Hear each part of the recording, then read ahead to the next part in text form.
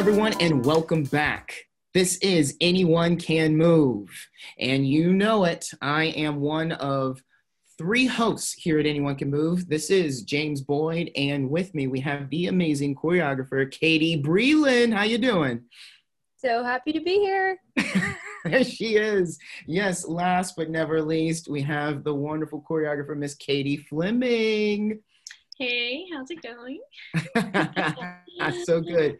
And today on Anyone Can Move, whether you're listening or watching, you're going to join us in discussion with Meredith Uhas on Anyone Can Move.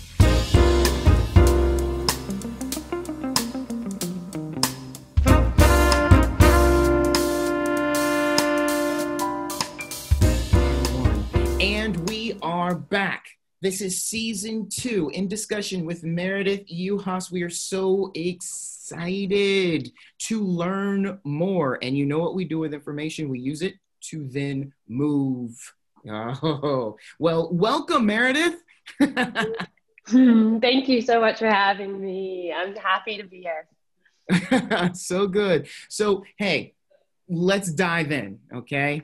We have listeners, we have people watching. They want to know, okay, who's Meredith? What is she going to share with me? So let's go ahead and dive in. What is your dance background? Yes. Well, if we want to go way, way back, I first started moving at a church. It was like come dance and connect to God kind of class. And I just remember them like turning off the lights and being like, move your heart out. And I did. I really did. I was probably like 4 or 5 years old, but I felt so connected to like something bigger than me, connected to my body. And I think I was always a mover. I liked climbing trees.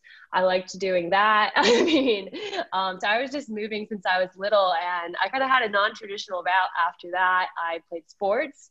I played volleyball, like pretty intensely, like year round, beach club, school, did that through middle school, high school. And I loved it. I did some cheerleading. I really was fascinated by stunts. That was also kind of part of my movement training. And then in high school, I had to take an art selective, and I was like, I've always been kind of into dance. Let me give it a shot. And it was the thing that I was doing the whole time. I mean, in volleyball, in my backyard, in that church, it just kind of all clicked, like the athleticism of dance I fell in love with, as well as the artistry of creating something and saying something in a way that I had a captive audience. I have a big family, so being able to speak in that way was really powerful for me.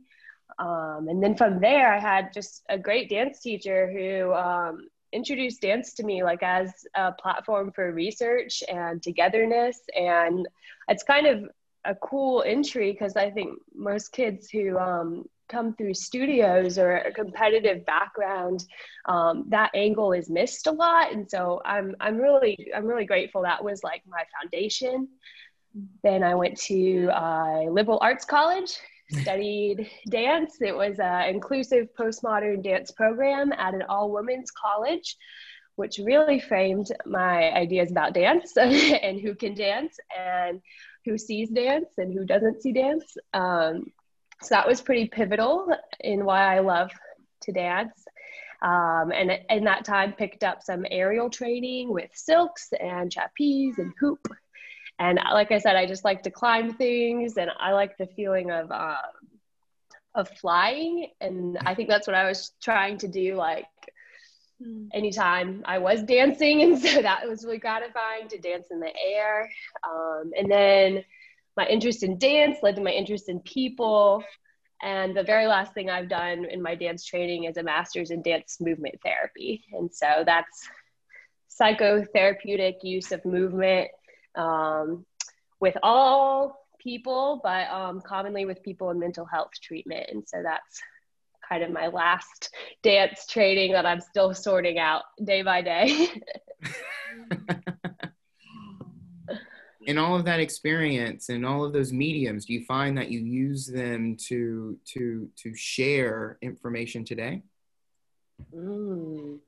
Oh yeah. I mean, one of my favorite things about like owning the title of dance movement therapist is that I got to understand how being a dancer like enlivens you to almost like this new experience or sense of being that we don't always understand as a skill, because it's just like how we interact with the world non-verbally. And so to get the language like in a psychological lens that the things that we do for our body are actually so good for our mind makes me feel like, oh my gosh, everyone has to know this. And so I feel like that is a lot of what I do is just like learning how to share the things that I've absorbed. Mm-hmm. At what point in like your journey or your story were you like, oh, I'm going to start my own company? Like, what was that process like? Great question. I started my company my last year of undergrad, and I had like lots of people who finished undergrad in a dance, maybe choreography type track. I had like 12 stage works. I had some sight dances. I had some solos. But I had no more performances after May 5th. And I had a bunch of people who knew my choreography who were incredible and kind, and I knew that I liked when we did things together. And so I started looking for places to perform, and a professor suggested fringe festivals, and I had no idea what that was. And I also am like, trying my hand at becoming an adult at this point, but by the grace of those dancers who were really kind and followed me there, we like booked a place to stay, we figured out meals, we showed up, we performed, and it was just so magical that I think I became like a little addicted to that high, and also like the community of creators. And so we just kept doing it. And the space that I think we've all created as UHAS and dancers just feels so homey. It feels so challenging. It's like a lot of the things I loved about my undergraduate experience, we get to continue to research together. So that's how it started. That's so beautiful. And I read your mission statement about your company, and it was just so beautifully written. Can you kind of talk about the mission of your company and that? Sure. I feel like that goes well into like how we started, because one of the first things the reviews said about the company was that they loved that dancers were all shapes, sizes, and colors. And that's like such a like beautiful sentiment, but it also like underlies a lot of problems in dance with those words. So they're not seeing dancers of different sizes, different shapes, or different colors. And so that was remarkable that we were doing that. And that really clued me into like the ethos of what we were doing, which I will say like was in the groundwork of my undergraduate, having dancers who come from diverse racial backgrounds, sexual orientations, ethnicities, genders. Like I said, we're mainly all women, but we do include trans women and non-binary folks. And so we're growing in our understanding of gender and what that means. But at a rudimentary level, our goal is to create this place for one another that feels generous, that feels life-giving, where all of these labels and all of this navigation that you might do as a minority in this world feels a little less intense, so that you can then create, because the amount of time you might navigate those things, personal identifiers in this landscape, can just be exhausting. And so what we found is like when we come together, if we can build trust, if we can build safety, we can create this universe of peace and understanding and curiosity and love. And then we can like take that places and transform a room as well as people's expectations of each other. And so I think that's at the heart of it, is that we continue to be connected to one another. And through that, that means acknowledging our differences and working through some of our pain, bringing a sense of honesty and learning to the table every time we meet, and just a continual commitment to that, as well as just like loving to dance. I mean, like the people in the company, they're just like stellar. What's the age range of company members, you know, people who are giving you that, the trust, the vulnerability, the connection? What's the age range? It's generally between like 18 to 30. I'm 25 myself, so it's a bit younger out of proximity. But it was also created out of a need for college students leaving our community and not really knowing where to dance next, kind of like I said with myself. And so that is who we're generally attracting, as well as a apprenticeship type program that people are doing at the end of high school. Nice. Yeah. There's like so much vulnerability, I feel like, in your work, and so I just wanted to know why you felt like that is such a key component to your company, and like what it is you're trying to do. Yeah, I feel like that's like such a nice question, but it's a big one because it's an important one. You know, like as performers, I found that honesty was a really beautiful training mechanism for us and for myself. I think that came out of my identity as like an Asian queer person, that there's not a lot that was direct or still sometimes isn't in my life that can be said aloud clearly. There's a lot of like passivity, you know, with queerness, there's a lot of shame. And so to say something completely honest was just so liberating for myself. And we entered a practice of honesty as a company where we would set a timer for 5 minutes, and you would move just like improvising based on things you needed to share. So I know our listeners can't really see me right now, but I'm kind of moving just because it eases the tension and the anxiety and the psychological defenses of your body. And so we would move and then share what's just something that's completely true about you right now. And the things that people started sharing, I mean, it was just remarkable to witness. And again, like grew this intimacy with each other. And again, as performers, we're so good at giving people what they want or what they want to portray, that it really takes practice to remember what you want and who you are, especially as a young adult. And so vulnerability just became like a hallmark of the company, but also I think like mental health at this age and a lot of the concerns of being a young adult. But it also just made us like very connected to one another on stage. You know, like when you see a dance group, you can tell if they know each other because they're real people. If they're doing something that looks, you know, real modern humanistic, or if they're doing something like ethereal, whatever, ballet, it's like, you know, there you see trust in a performance. And so that was an added benefit, is that I think when people are able to let others see them in an intimate way, then when you get on stage, it translates. And I think there's nothing more beautiful than a dancer saying like, you don't have to watch me, but I'm here. You know? Crazy. That's beautiful. You are so wise. What is it like watching your dancers? Like, what do you love about sitting and watching them? Oh, that's a cool question. I really love the surprises. I think for a long time I was trying to make people dance like me, which is a thing. I mean, it's how techniques are made, right? But it wasn't working for people's bodies or their body histories.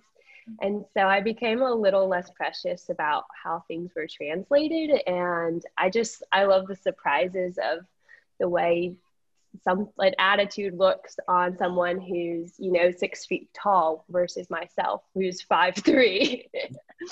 And I also like, well, if we're at a really good point and it's well rehearsed and it's looking good and I'm not like in the detail mode, there is really something beautiful about seeing like 15 femme identifying people do something together, especially a group of right now predominantly Black women and mixed racial women. And we don't get to do as much partner work as we used to, but like seeing those images like of a person of color being lifted into the air by 10 other people of color. I mean, I don't know many monuments like that. There's movies like that, but I feel like all of these things are coming into the ether. And so to see art like that in real life, I mean, I don't know. It like makes me want to cry sometimes. I'm like, we are so powerful. Indeed. And speaking of power,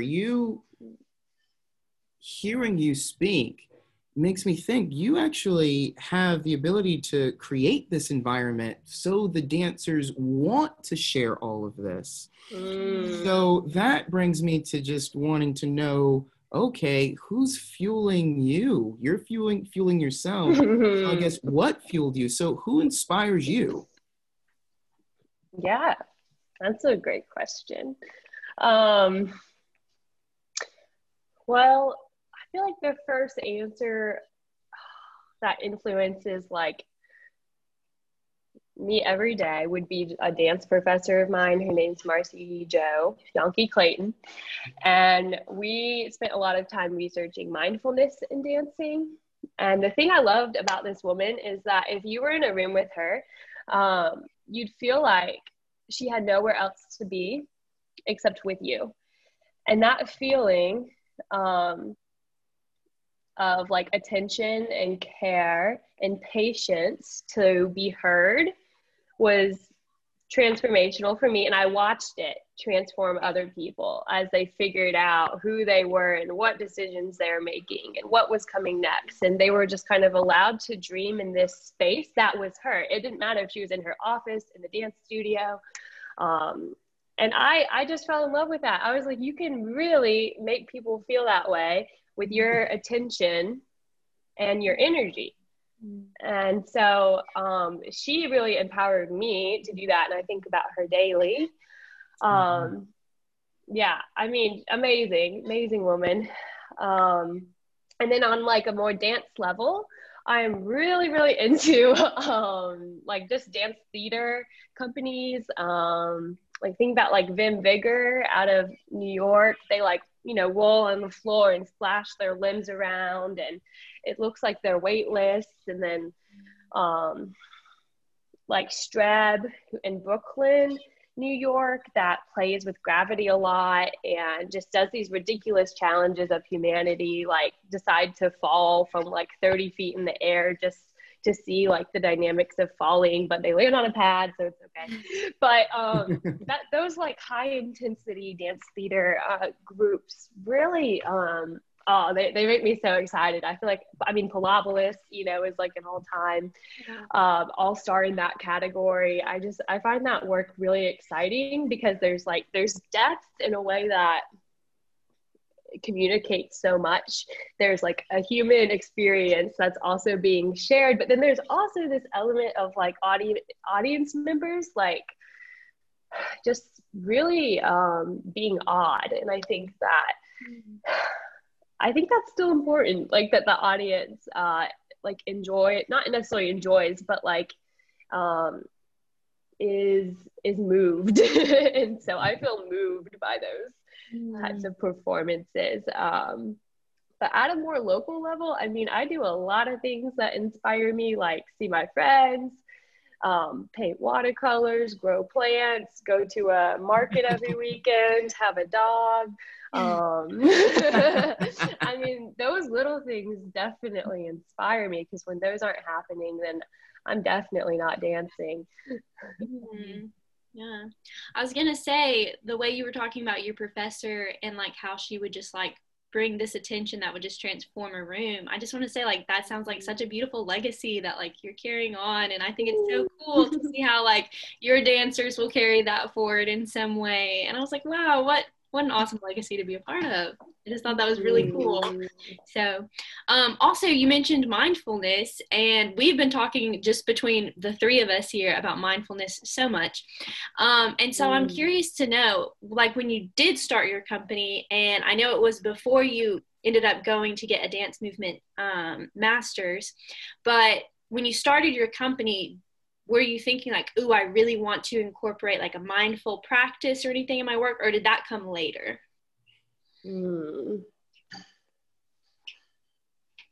I think the words came later, like that was mindfulness.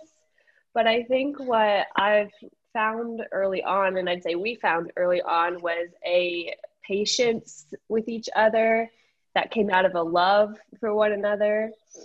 That let the process of making a dance become the most important thing.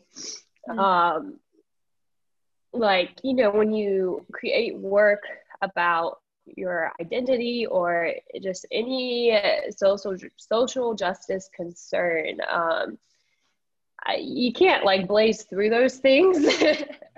Right. Let's understand the suffering of women in 5 rehearsals. I mean, yeah, it just didn't do it justice. And so we found ourselves just taking a slower and more mindful approach, but sometimes that meant that there was more time apart before we came together. Or maybe it's that I asked myself some questions for 6 months, and then I had a dance that we learned in 2 weeks. So it looked different. It looked very different. But the idea of mindfulness, like being in the present moment, I think we really get to savor because we don't all live next to each other. For a while, I was living in New York, and most of the members were in South Carolina, but we have some members all over South Carolina, but others who join us from Florida and Texas sometimes. And so when we are together, it is really precious. And so I think that's where the mindfulness evolved, as well as around the topics of choreography. Are you guys working on any projects right now? Oh, yes. Yay. Well, I feel a little stressed because we're working on something for the Asheville Fringe Festival, which is one of our favorite festivals to go to. And we were going to be one of the only live performances this year doing our work Healing Zones. But due to like the recent COVID numbers and safety concerns, we're doing it virtually. I'm a little exhausted of virtual performing. I don't know about you all. So we are making a Healing Zones website. We're calling it a virtual oasis. It's just kind of a collage of resources, ideas, prompts, photos, videos of things we've discovered as healing in the past year, which was a work we began maybe June, around the time of Black Lives Matter protests and just like the surgence of need for reckoning in our country. And so that work will premiere in Asheville Fringe Festival, January 22nd and 23rd. And then we are preparing for a show, a 1 hour show, maybe hour and a half, I don't know, just like a evening length kind of show, hopefully, here in Columbia in April. I'm not sure if it's going to be outside or inside, who's coming, but we have a lot of work that we've been putting together this past year. And so I feel like that might be a safe time for us to finally share it. Yeah. Well, I mean, the pandemic is among us, right? So it sounds like, but you're talking about activity. You're taking action. Shows are being developed. So you've overcome some challenges you mind sharing some challenges you've, overcome? And yeah. Take us on a journey here. So many. And I don't know if anybody still feels this way, but for a while I felt like how do you plan for the future when right now it makes no sense? Like how do we rehearse for nothing? How do we even get together in the same room? I mean, there are so many questions, and for a while I was like, I don't want to do it. Oh no. Not necessarily the company. I was just like, this is hard, It was really hard, and I do think the call for racial reckoning in our country was a fire under our butts to say, like, okay, well, let's get back to what we do, because we have something to say about this. And when we did that and we got together, we filmed something for like a local arts fundraiser around that time, and it was just a really powerful moment for us to gather in solidarity.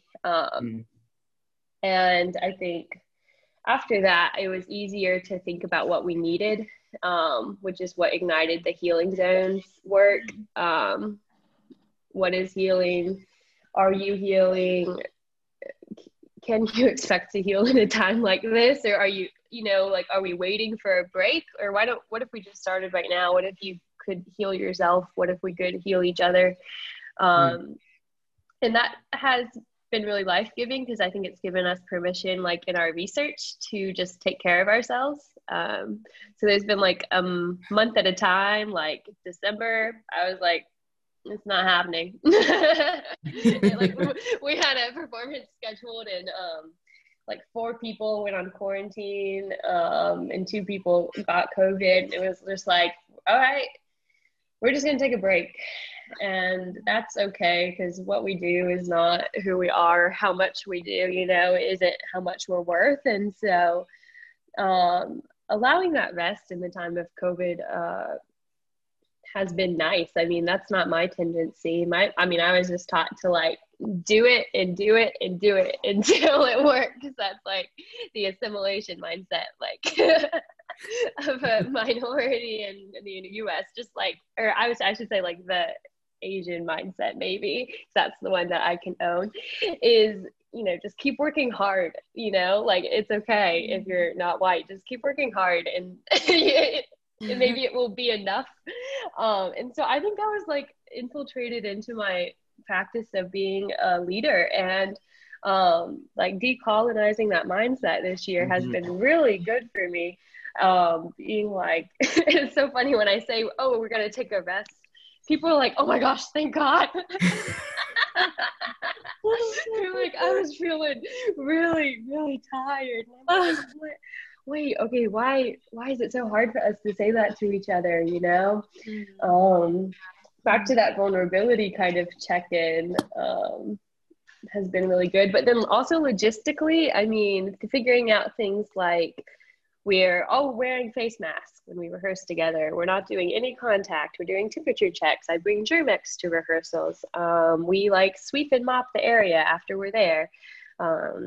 Audience members for one show in this fall, we gave them gloves, we gave them goggles as a joke.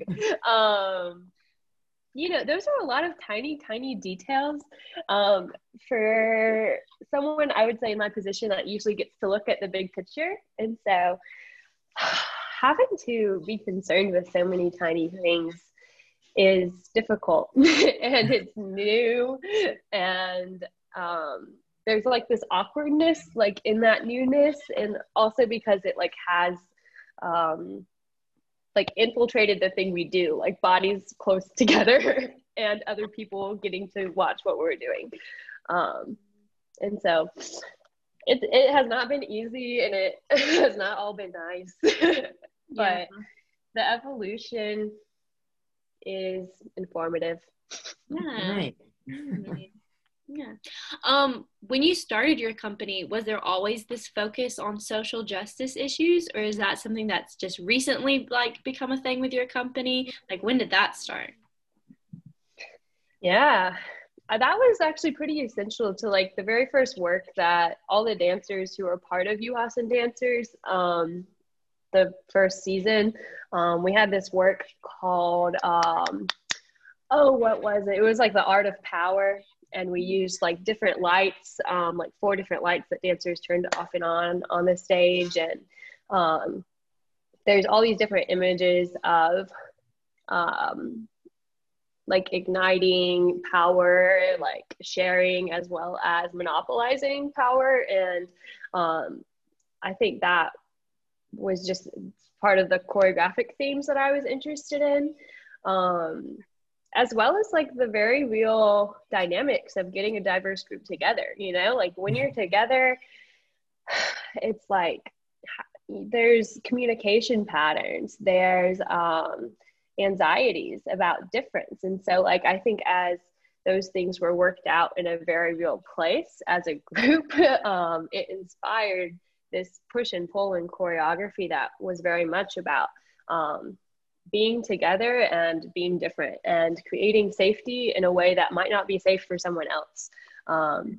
That was like really reckoning for me, growing up in like a very traditionalist like Christian home, is that someone's safety might cost something for me, or what I should say is cost something of my privilege to come closer to them. And that like reckoning of difference through seeing privilege and coming closer, I think really spawned this idea of like social justice, right? Because it's like when you have a small group of people and you're all different and you're trying to create an environment that's good for all of you, you have different needs. And that's like a microcosm of a larger society. And so if we figure out how to be good to one another there, it's like, all right, well, what else are we concerned about? Look around. Oh my gosh, Black people keep getting shot. Like women are not paid as much as they should be. People don't understand what non-binary means. People are afraid to come out, and it's 2020. You know, and so I think it was just a natural, I don't know, interest out of like who we all were, why we were all together. And then also just like the privilege of being an art maker, like getting to have maybe 50 to 200 people like sit down for 2 hours and look at you. Like I feel a great responsibility for what I'm about to say to those people.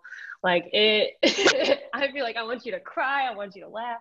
I want you to second guess yourself. Like,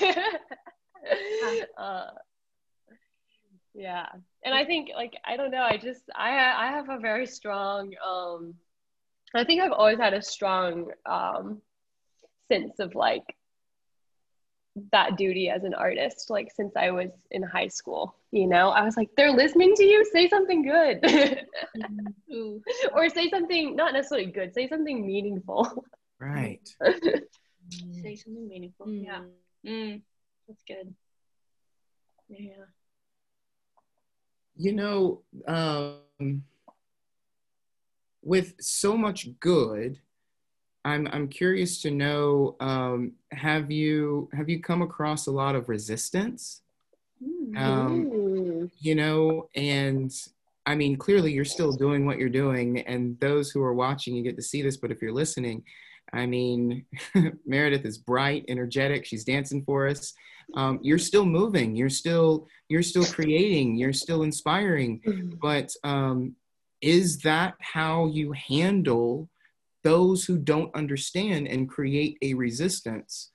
Or is there something else? I'm just curious. Yeah. One thing I think of like immediately is when we were doing our Healing Zones performances this summer, we like couldn't book theaters were closed, COVID.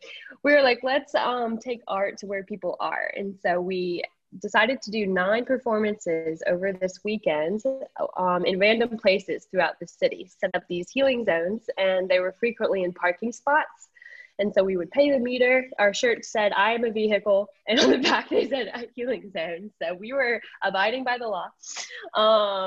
And we would create these little temporary, you know, places of healing and do our performance. And we set up on a Sunday morning, like brunch hour in front of this very nice local business that like sells basically like specialty goods.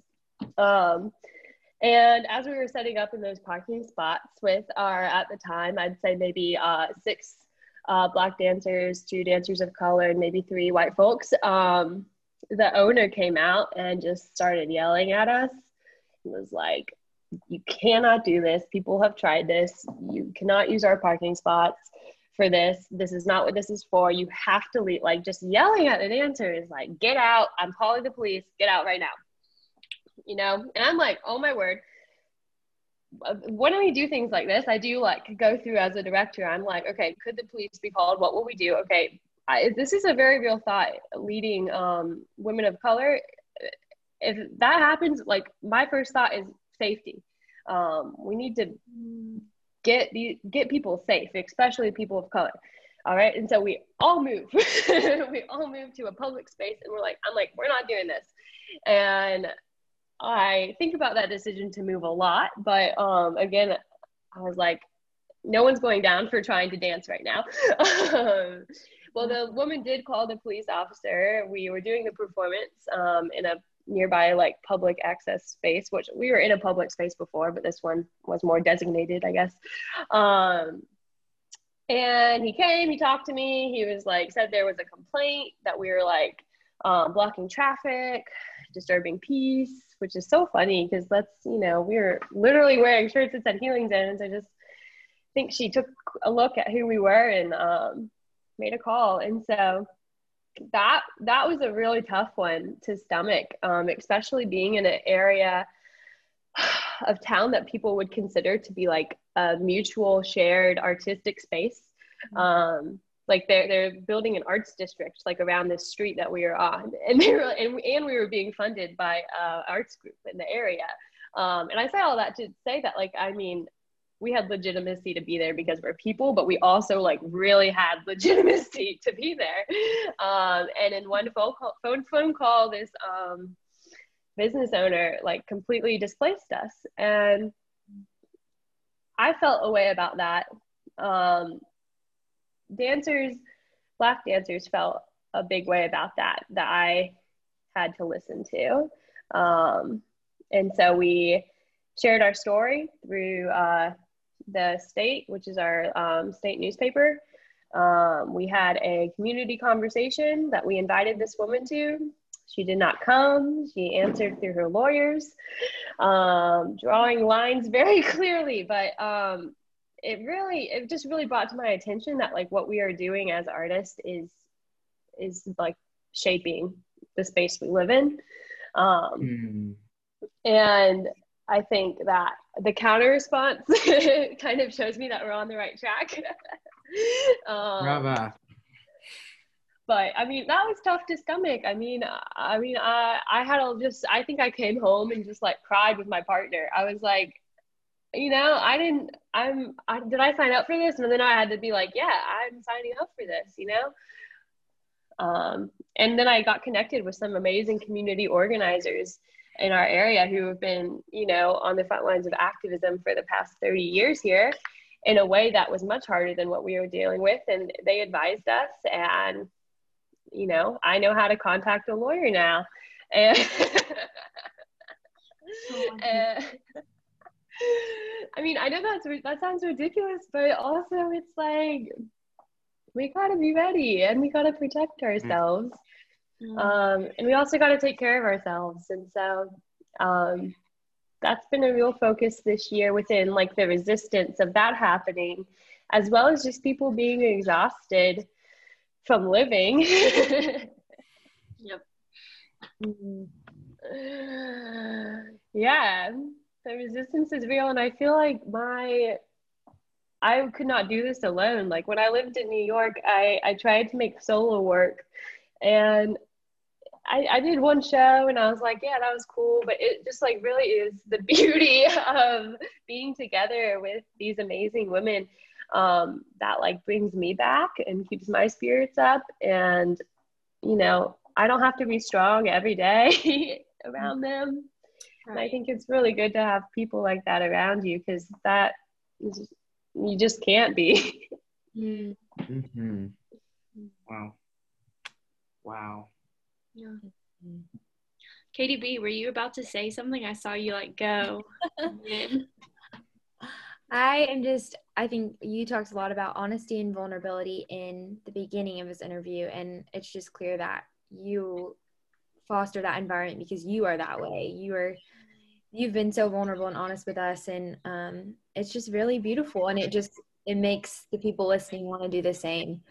So thank you for just being willing to share a hard story like that, and just to say, you know, there's beauty that came out of that hard. And I think that is what art is, you know, beauty out of hard.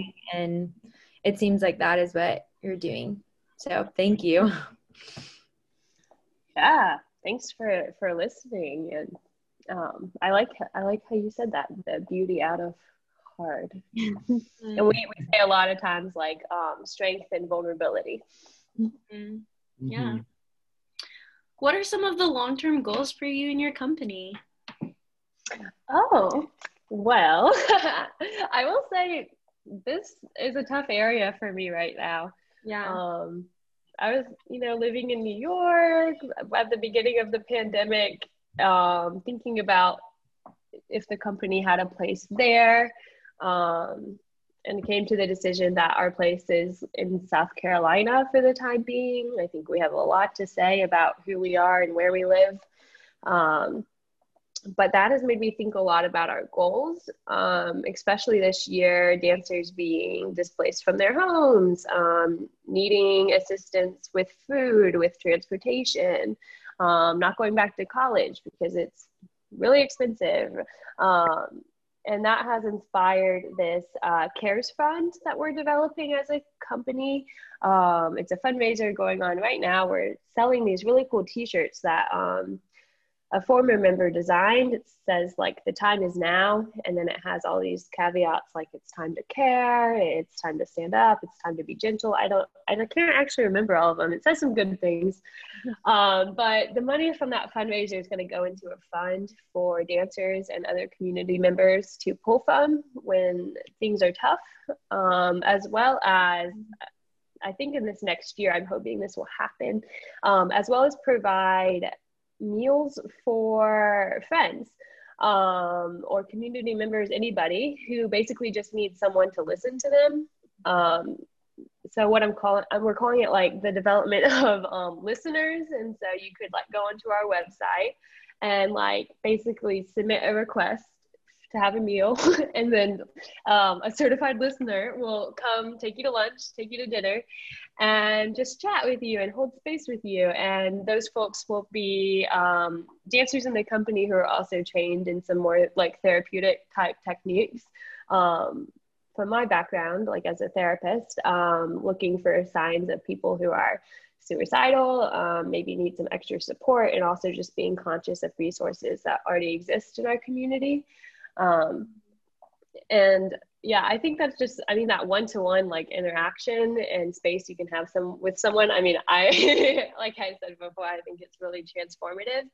And obviously like we can bring a lot of ideas to a space in a performance for an hour or two, but you don't necessarily like look at an audience member and get to know them. And so I'm super excited for that fund to be established so that we can start doing that in a way that I think is really natural for dancers, to even shape, like how we shape space. Like if you pull out a chair for someone, or, give them options when they're looking for something to eat, or just ask, how are you doing? And you like keep eye contact, which is really hard for people to do. Like all of these tiny little things are really important for people to be heard. And so I think this fund will like develop a program, for us to do that for our community. And so I'm really focused on that. I'm excited for that to begin. I don't know where, like 5 years from now, 10 years from now, because I don't really know what the interest and the needs will be. I like when we started, I was like, I want everyone to know who we are. I want to perform at the biggest auditorium here. I still kind of want to go on tour. I mean, we've performed in lots of different cities, but we've never gone for like a, period of time that was called a tour. But I don't know. I think those things are really about like me and my ego and what would feel like I accomplished things. And so the need right now is for people to be heard. And so that is the number one goal in what we're about to do. Wow.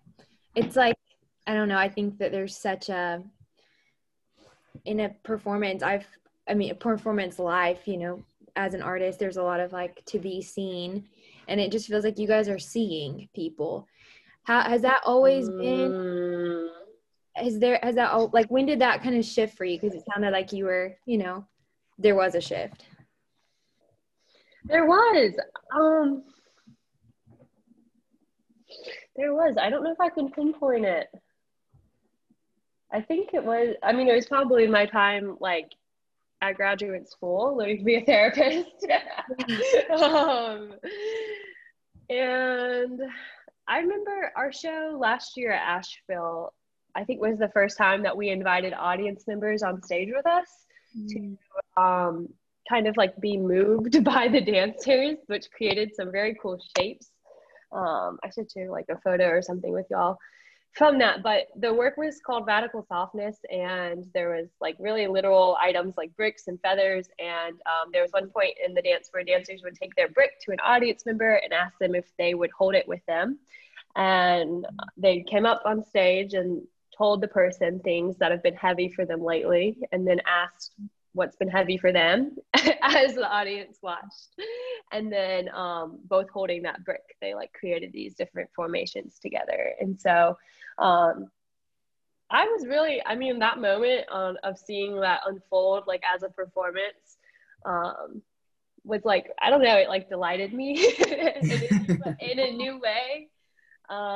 Like taking just really normal things or things you wish were normal and putting them in a performance.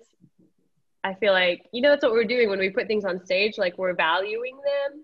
And so what's something to value? Like emotional intimacy. Okay, let's create that on stage with strangers. And so, yeah, I feel like the work has just kind of has led me to that interest and this just like genuine, I think at the core of who I am, like, I want to be understood.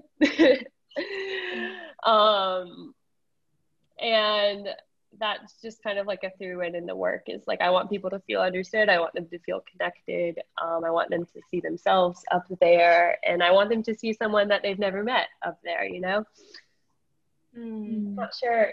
I think I did answer your question. I'm not going to second guess myself. God. You did, and more of just good wisdom, right? I think Breland, you nailed it earlier, right? You're so wise. It's there. Oh my! That's really, so I mean it. I can reveal why I think we're saying that, because there's this feeling that I have, and I kind of want to play a game. Not really, but. The Katie's are like, oh no, James. But no, I want to geek out a little bit. Right? Okay. We have choreographers here, and Meredith, it's your fault because you said this. You said sitting and holding space with someone, and that just washed all over my imagination, because I tend to think of space in many ways, but my go-to is like a fabric, and I'm on it or being manipulated by it. But the hold it was something that was kind of neat and unique. But I just wanted to paint that imagery and give that illustration out there and kind of geek out as choreographers. And I don't know, like what comes to mind for all of you, holding space. What's the imagery there? Yeah. Ooh.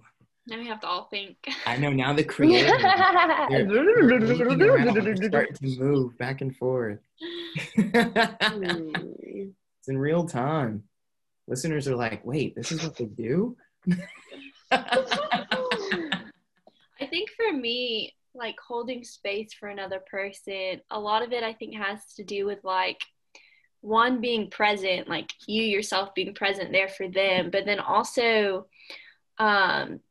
just allowing them to be their full self, their full authentic self with you, and them knowing that there's no shame or judgment for who it is they are, how they feel, or what they think, but that like you can sit there with them and just let them be a person, a human. And I think that's what holding space means for me personally. So yeah, that's beautiful. oh, you. Wonderful. And I mean, Meredith, I mean, you're holding spaces 24/7, aren't you? I mean, yeah, when you were talking about like choreographing, I was like, ooh, I really I've seen for a long time this idea of like these like wooden like pallets that people are standing on.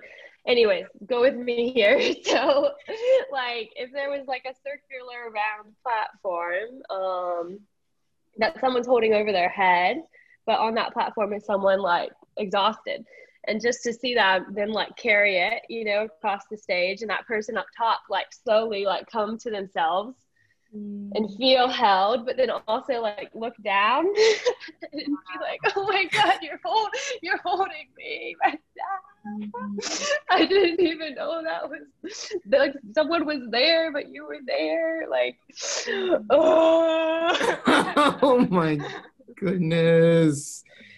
Ah, yes. Okay. Wow. Well, I'll take that to the studio and let you know how it goes. Yes. Beautiful. I love that. Ooh. Wow. Ooh. Breland, some thoughts? Well, when you said that, what came to mind was it was at the Alabama Dance Festival, and I went to this class, and we sat in a circle, and the teacher said, okay, each person is gonna have their time, and you're just gonna look at each person around the room and hold a moment with them. And if you need 20 seconds, 10 seconds, if you just need to scan. And I think that was the first time I'd ever done something like that. And it was just almost like, why haven't I ever looked at someone for just no reason, you know? Like, why can't I just hold space and there's no agenda, you know? It was just like being, kind of what Fleming was saying. And we just all ended up just very emotional and moved. And, you know, I can't remember anything else about that weekend except that, genuinely. So it definitely moved me in some way, because I don't remember anything else except that. So I don't know, that just that's immediately what came to mind when you said I was that. there with you in that class, Katie. You were. I remember that, and I remember thinking like how like profound it was in that moment, and like feeling uncomfortable, but at the same time like, this is amazing that I feel so uncomfortable by this. And it was like, I loved it. Yeah. Yes, because that's the thing too, is that teacher was like, you know, she was giving you something about being human, you know, about like seeing one another and loving one another and connecting with one another. I mean, how many dance classes have you been in where you don't even know who's next to you? Yes. So true. So true. I think that, yeah, that underscores like everything. It's just like, if we're in a room together, why don't we look at each other? Why don't we know each other? Then, yeah, it's endless after that. Get ready. So true. And I realized my eye contact is myself in the mirror my entire dance class. My entire dance life has been me and myself in the mirror. And it was just like, oh no. No, I got it. There's more. So yeah. James, what about you? Oh, you said the fabric. Yeah. It's an immediate, you know, like universe go-to. And Right, the unseen, holding what you can't see, or the space within the body, just standing and calling that performing, like holding a position, the ing, the action of it, just by being hyper aware of all of the dancing that's going on within, kind of gets me all juicy, but yes, that's exactly what I felt like should have happened in the past like 7 minutes, was just, you bring this energy, Meredith, of like, I want to move, and there's something about you that you're talking about it, but being in your two-dimensional presence, I want to move and create. So there's something there. I can't explain it. I'm not a scientist, but I understand energy. And this is crazy. This is artificial light here, and you're passing that over.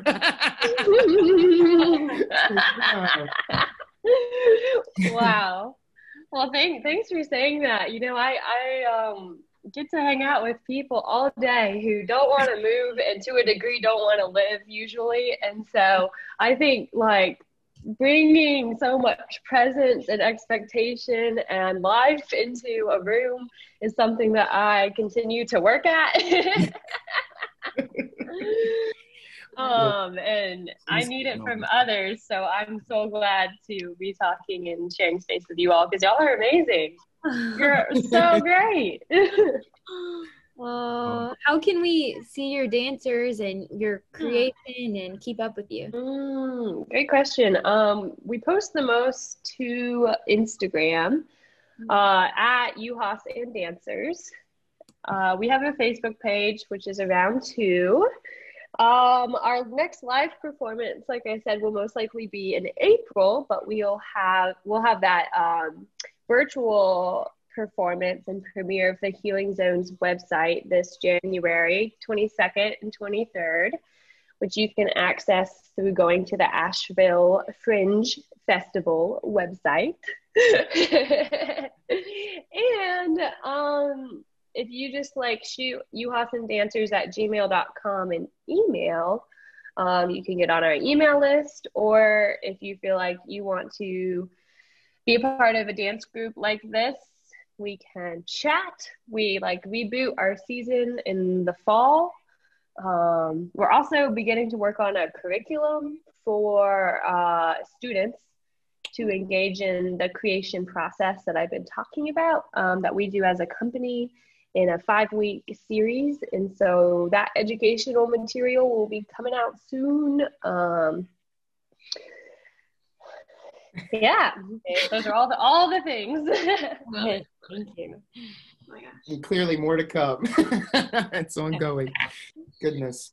Well, we would love to have you back on.